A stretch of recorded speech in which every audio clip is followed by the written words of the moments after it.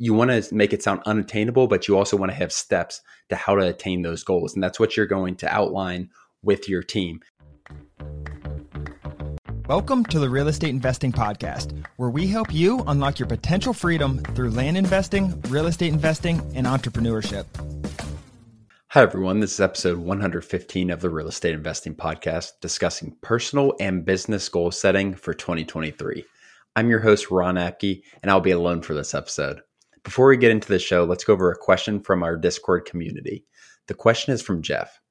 I've been sitting on a piece of land that I haven't been able to sell for about 10 months. If I hold this past a year and then sell it, will I be taxed as long-term capital gains? And this is a really, really good question, Jeff. So as you're going to eventually buy land. If you've been doing this long enough, you're going to buy land that maybe doesn't sell as quickly as you anticipated, and you might have it past a year. So long-term capital gains, the IRS looks at this as a lot of things are. So if you hold a stock for 13 months and then sell it after 13 months, that's going to typically be long-term capital gains, which is far less tax than if you sold it after 6 months. Then it's going to be taxed based on income if you made a profit. With land and land flipping, and again, I'm not a CPA or anything like that. I've had discussions with my CPA. I've talked to a lot of CPAs about this in particular. But if you go into that land deal with the purpose, with the intention of flipping the land, then it is going to be taxed like income. Whether you hold it for 10 months and you sell it today, or you hold it for another 3 years, that's not going to be taxed as long-term capital gains. Again, the long-term capital gains might be 20%, while income might be 35, 40, whatever it is. But unfortunately, that's not the situation from how I understand it from the conversations I've had with my CPAs. Again, please, if you want to learn more about this or know more about this, discuss it with your CPA for sure. But as far as my understanding with it is, if you go into it, the IRS views the intent. So if you go into it with the intent to flip the land, then that is going to be automatically taxed as income whenever you sell it. But other than that, guys, let's get into the show. So like I said, we're going to be talking about personal and business goal setting for 2023. And I didn't want to do this episode. Obviously, I'm by myself, and I think Daniel will have a ton of input, and we could probably talk about this in a future episode with Daniel. But I wanted to do this episode because I think people get these two intertwined too much sometimes, when you should have business goals and you should have personal goals, and they shouldn't really overlap all too much, in my opinion. So let's get started just with the importance of goal setting as a whole. One thing that I do, so obviously as we go through and as we're getting close to 2023 right now, when I'm recording this, it's actually Christmas. It's December 25th. And when I'm goal setting for 2023, I'm putting my goals for 2023, the whole 2023, and then I'm breaking those down into quarterly things and even monthly things a lot of times. So I want to know what I need to do in January, February, March, April, and so on to meet that yearly goal. And I'm going to set these goals really, really high. I don't want them to be unattainable, but right now in December, they should sound unattainable for 12 months from now, because it's like crazy, like how much you can get done in 365 days. And when I look at my goals that I set last year, I think I set them a little too low, to be honest with you. I didn't hit every single goal. I missed one or two of one of my top line goals, but at the end of the day, I still think I might have underset, to be 100% transparent with you guys. Another important thing with goal setting, as you can imagine, is it motivates you. So when you're looking and you're in February and you're already a quarter of the way done with a goal, not saying that's a good thing, and that's not how it should be, because it should push you a little more, but that can motivate you like, wow, I'm killing it. Or if you're behind, like let's say you're at 33% of your goal in June, you're like, I really got to pick it up these next 6 months to make this happen. And that's one of the biggest things. Like I'm constantly reviewing my goals, not necessarily weekly, but I think bi-weekly, I'll kind of look over my goals for the year, for the quarter, and then kind of evaluate, like, am I doing the right stuff to get here? Do I need to turn it up a notch? Do I need to change my strategy with something? I don't know. I just think so many people go into goal setting just like $1 million in revenue, and they don't have any reasoning behind it. They just kind of start throwing numbers out there and think it's going to happen without any action. And that's the biggest thing I want to get into is if you don't have inputs. So I look at a goal as an output. So that's the output. That's the result you get essentially. It's something that you can measure at the end of the year, at the end of the quarter, whatever you're doing. And that is the output. The inputs are going to determine that 100 out of 100 times. Obviously, there's outliers and stuff that can happen.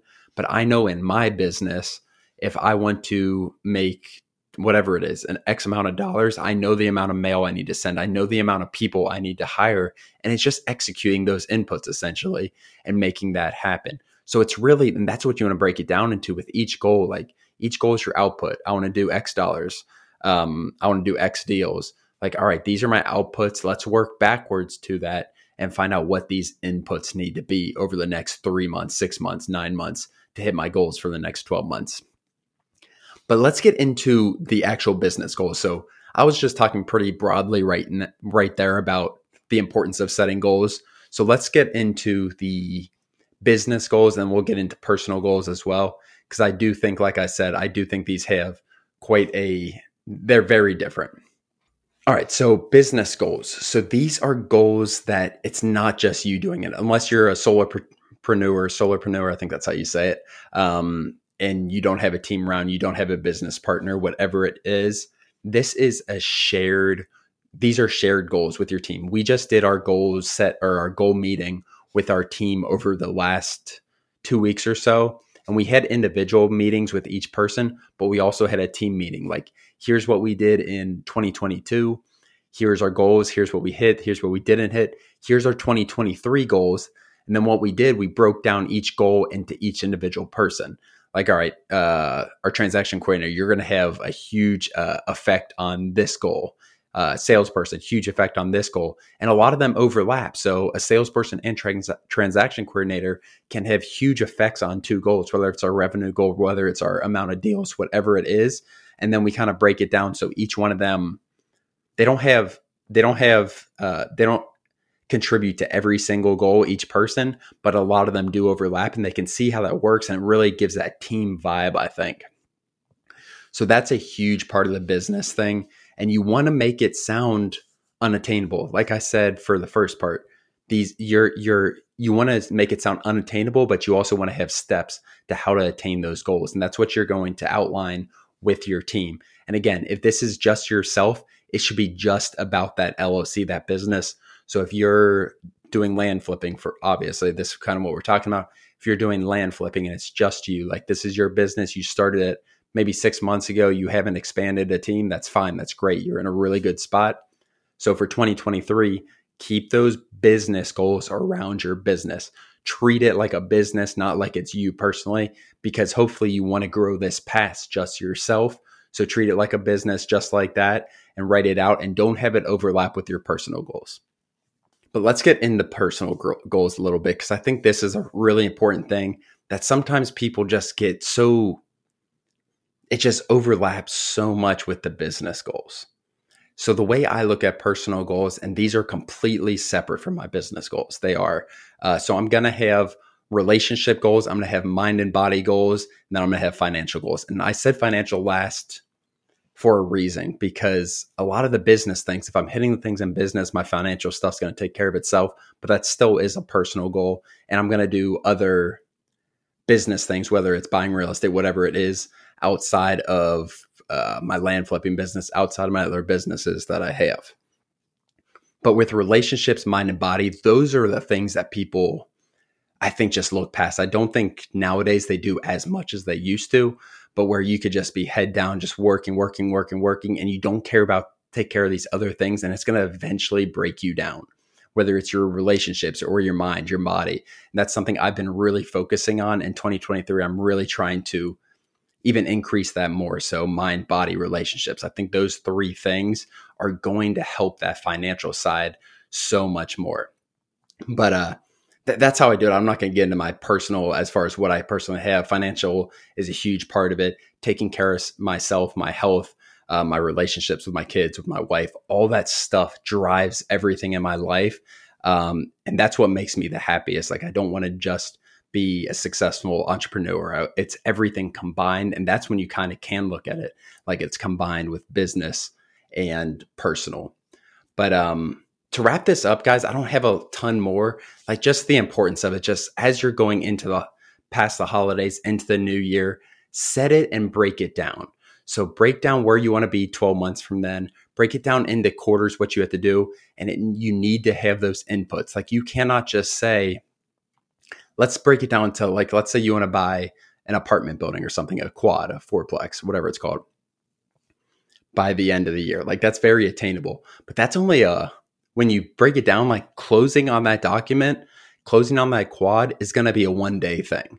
What happens before then to get that deal? Because you don't want to just buy any property, obviously. So maybe you evaluate 5 deals every single day, whatever it is, 3 deals every day. Maybe you're trying to buy an off-market property. You want to send 100 letters every single day for that quad. So that's how you got to break it down. And then by December, you do something like that. You'll probably have a quad way before then, without a doubt in my mind, if you have the finances, everything like that. But you got to break it down. Like your end of the year goals, if it's just one thing, like let's say it's buy your first or buy a $500,000 land property that's worth $1 million. Like, yeah, that's only 1 day of signing the paper, but that is a lot of work on the front end to get to that output. So think through that. Like we have another week in the year. If you guys are listening to this when this was released, if not, there's still, you can goal set any time in the year. Like I will adjust my goals at times. If something, maybe I'm surpassing them like too fast. I'm like, this isn't going to push me enough. I need to adjust these goals. That's a very normal thing to do. So just think about these next couple of weeks and take some action, get ready, get those inputs ready. Don't overdo it in January. Like we see everyone, all the gym rats in January who fall off in February. Let's be consistent this year, get those inputs, and your goals are going to be hit by the end of the next year without a doubt if you are consistent with your actions. Other than that, thank you so much for joining. If you have got any value from this episode or any other episodes, please leave us a review on Apple Podcasts. It really helps us grow, really helps us reach other entrepreneurs as well. Other than that, thank you for joining, and we'll see you next episode.